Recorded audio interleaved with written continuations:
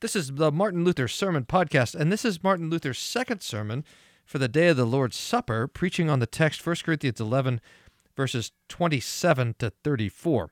You're listening to the Martin Luther Sermon Podcast, and this sermon, I presume, was preached on the last Sunday of Lent, Utica, although I'm not quite sure. I'm Pastor Brad Wolfmuller of Hope Lutheran Church in Aurora, Colorado. For more information on the Luther Sermon Podcast or our congregation, please visit the website at www.hope-aurora.org. This sermon is from Luther's Hauspostel, reading from a translation published by S.A. Schulze, publisher in Columbus, Ohio in 1884, a translation that is in the public domain.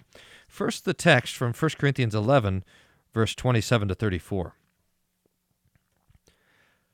Wherefore, whosoever shall eat this bread and drink the cup of the Lord unworthily shall be guilty of the body and blood of the Lord. But let a man examine himself, and so let him eat that bread and drink of that cup. For he that eateth and drinketh unworthily eateth and drinketh damnation to himself, not discerning the Lord's body. For this cause many are weak and sickly among you, and many sleep. For if we would judge ourselves, we would not be judged. But when we are judged, we are chastened of the Lord, that we should not be condemned with the world. Wherefore, my brethren, when ye come together to eat, tarry one for another. And if any man hunger, let him eat at home, that ye come not together unto condemnation. And the rest I will set in order when I come. Luther's Sermon. This text is of great importance and deserves to be attentively considered by Christians. We have already learned from the previous sermon how the people misunderstood these words so as to deprive themselves of the comfort contained in the sacrament of the Lord's Supper, yea, even shunned it as something dangerous. It is true, Judas did not receive this sacrament to his consolation or amendment. There were also many among the Corinthians, as St. Paul tells us, who received it unworthily, and thus brought upon themselves bodily and spiritual punishment. There is indeed a difference in the reception of the sacrament. Some partake of it worthily, and unto eternal life, but others unworthily, and unto condemnation, inasmuch as they do not repent and have true faith. Hence it is of the first importance that we learn to know what is meant by the expression eating and drinking worthily or unworthily. The papists taught that one should not partake of the sacrament except he be entirely fit and perfectly pure. Such fitness, however, they make dependent upon certain works of penance, much eulogized by the priests, such as auricular confession, castigation of the body, fastings, prayers, giving of alms, and the like. These were accounted sufficient satisfaction for the sins committed. But such worthiness is of no account, for it is impossible by our own deeds to become really pure and worthy before God. Even the disciples were not perfectly pure when Christ gave them his supper, for he tells them that they have need of washing their feet, by which he meant not the washing with water, but the forgiveness of their sins. Let us then learn to understand and to remember in this connection that they do not receive the sacrament unworthily, who know and mourn their wretchedness, who confess that they are poor miserable sinners, who experience many temptation, who are yet afflicted by anger and impatience, by passion and intemperance. Such and similar sins adhere to us more or less as long as we live on earth. And if we earnestly repent of them, and do not continue in them against the warning voice of our conscience, if we seek their forgiveness and consolation in the misery which they have brought upon us, we ought not to be deterred from coming to the Holy Sacrament. As long as the old Adam is within us, it will surely happen that impatience, wicked thoughts, and the like will trouble us and cause us to sin. If we then had to remain away from the table of the Lord until we had become entirely free from sin, we would indeed never be fit to come to this holy sacrament.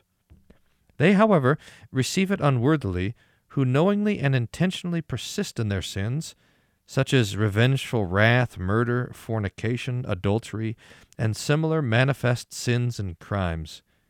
Christ instituted the Holy Sacrament unto the forgiveness of our sins, that we should forsake them, and not continue in them. Judas received the sacrament unto his condemnation and death, because he had determined to destroy the Lord, and did not recede from this his wicked purpose. Some people are shocked by this example.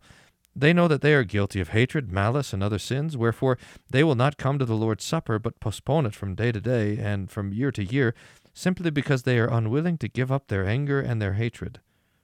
Such persons commit a twofold wrong. They cling tenaciously to their sins, and also wickedly despise the command of Christ to partake of his sacrament. These people should desire to put an end to their wrath and envy, should strive to desist from sin, and should long to obtain, through the reception of the Holy Sacrament, remission of sins and strengthening of their faith. If then there is yet remaining a glimmering of sin and weakness, if now and then evil thoughts and passions make their presence known, we must cry unto God and pray, O Lord, give me a peaceable, kind, and loving heart, and cleanse me from my sins for Christ's sake. Thus can we come to the supper of the Lord in faith and hope, without being terrified by this saying of St. Paul. For this does not pertain to those who long to be liberated from the bondage of sin, but to those who are therein, and do not desire to be freed, but rather find pleasure in their wickedness and defend their evil deeds. The Corinthians were such people, wherefore the apostle tells them, I praise you not, indicating that they were not penitent, and yet desired to be praised as good Christians.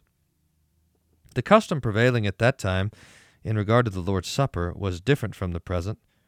The Christians came together in the evening, and each one ate whatever he had in the presence of the others.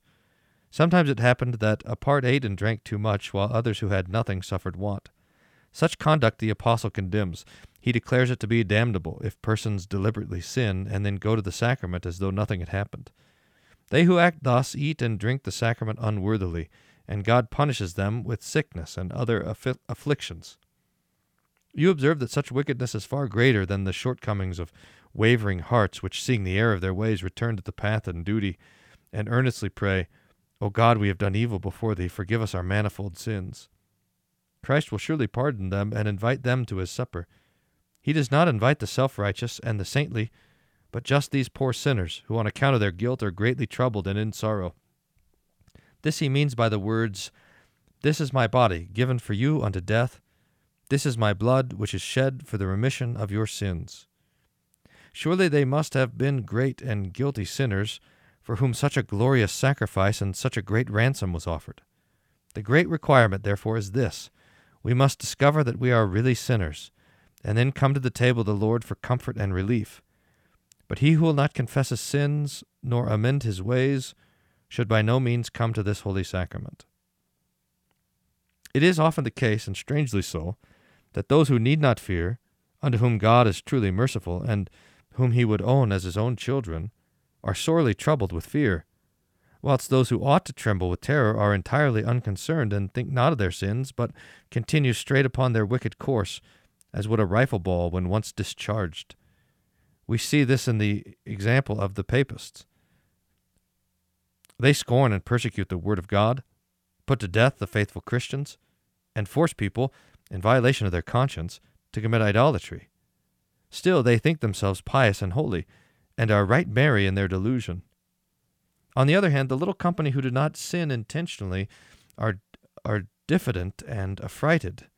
They lament the sins of which they were once guilty, and wish that they had never occurred. Thus it is, those who might have consolation do not lay hold upon it, while they who ought to fear are secure and devoid of every terror. In reference to this fact, the Apostle Paul says, But let a man examine himself, and so let him eat of that bread and drink of that cup. To examine one's self means to consider well in what condition we are. If we find that our hearts are hardened, that we are not willing to refrain from sin, and that we do not fear its presence, then we may well conclude that we should not go to the sacrament, for then we are no Christians.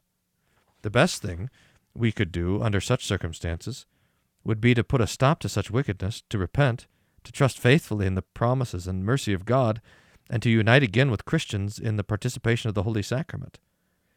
If, however, we are unwilling to do this, we ought not to approach the Lord's table, for we would surely eat and drink damnation there. Let us carefully meditate upon what eternity has in store for us if we thus fall under the judgment of God. If we are mindful of this, we will not be slow to repent, to put aside anger and other kinds of wickedness, and to make our peace with God in his holy supper. Again, if our hearts are contrite, If we confess our sins before God and are heartily sorry on account of them, if we believe that God, in mercy for Christ's sake, will pardon us, then we are well prepared and can confidently say unto the Savior, O Lord, we are poor sinners, and therefore come to thy table to receive consolation. If we approach the sacrament in such a spirit, we shall be truly ready and receive the richest blessings. On behalf of such contrite and sorrowing souls, the Lord's table was prepared, so that they might find there consolation and joy. Those, however, who are without penitence, and who continue in their haughtiness and sin, will not be relieved of their fear, and will surely be damned. Some of the old teachers in the church understood this word of the apostle, let a man examine himself, as excluding from the sacrament all persons who are guilty of manifest crimes punished by the civil government, such as murder, adultery, lewdness, and the like. This is a mistake, for as we have seen above, only those who willfully continue in their sins and will not amend their lives are cautioned to refrain from partaking of the sacrament. These would only argue their account of wrath, for by coming to the table of the Lord they make a pretended profession of Christian faith, of which not the least symptoms are discernible in their lives. Whoever has been guilty of these great sins, and has repented of them, ought not to be deterred by them from seeking absolution and receiving the Lord's Supper. Let him come and pray unto God to give him strength to avoid such wickedness in the future, and to lead a better life. Likewise, our infirmities, which daily vex us, ought not to keep us away, for of these we shall never get rid entirely while we live in this world. If it were then our determination not to come to the sacrament until we were perfectly righteous and pure, we would be compelled to stay away from it forever. I can speak from my own experience in regard to this, and I know the effects of the avoidance of the Lord's Supper. I was under the influence of this devilish delusion, and became more and more a stranger at the Lord's table. Avoid this error, my hearers, and see to it that you come often and well prepared. If sin and crime rest heavily upon your souls, forget not then your Lord and Savior. Think of his death and sacrifice for sinners. Repent and trust in him. This and no more he requires of us as worthy guests at his table. Our great infirmity and daily transgressions, for which we need support and forgiveness, as well as the unity of faith and confession thereby established in the Church, make it an imperative necessity that we should frequently celebrate and receive the Lord's Supper, thus fulfilling his command, "Do this in remembrance of me."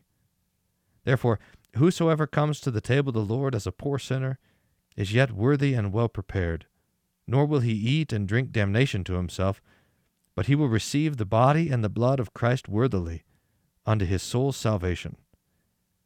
May God grant us this blessing through his Holy Ghost, for the sake of Christ Jesus, his Son, our Redeemer. Amen. This has been the second sermon for the day of the Lord's Supper, preached by Dr. Martin Luther on 1 Corinthians 11, verses 27 to 34. I'm again Pastor Brian Wolfmueller of Hope Lutheran Church. For more information and more sermons from Luther, please visit our website at www.hope-aurora.org.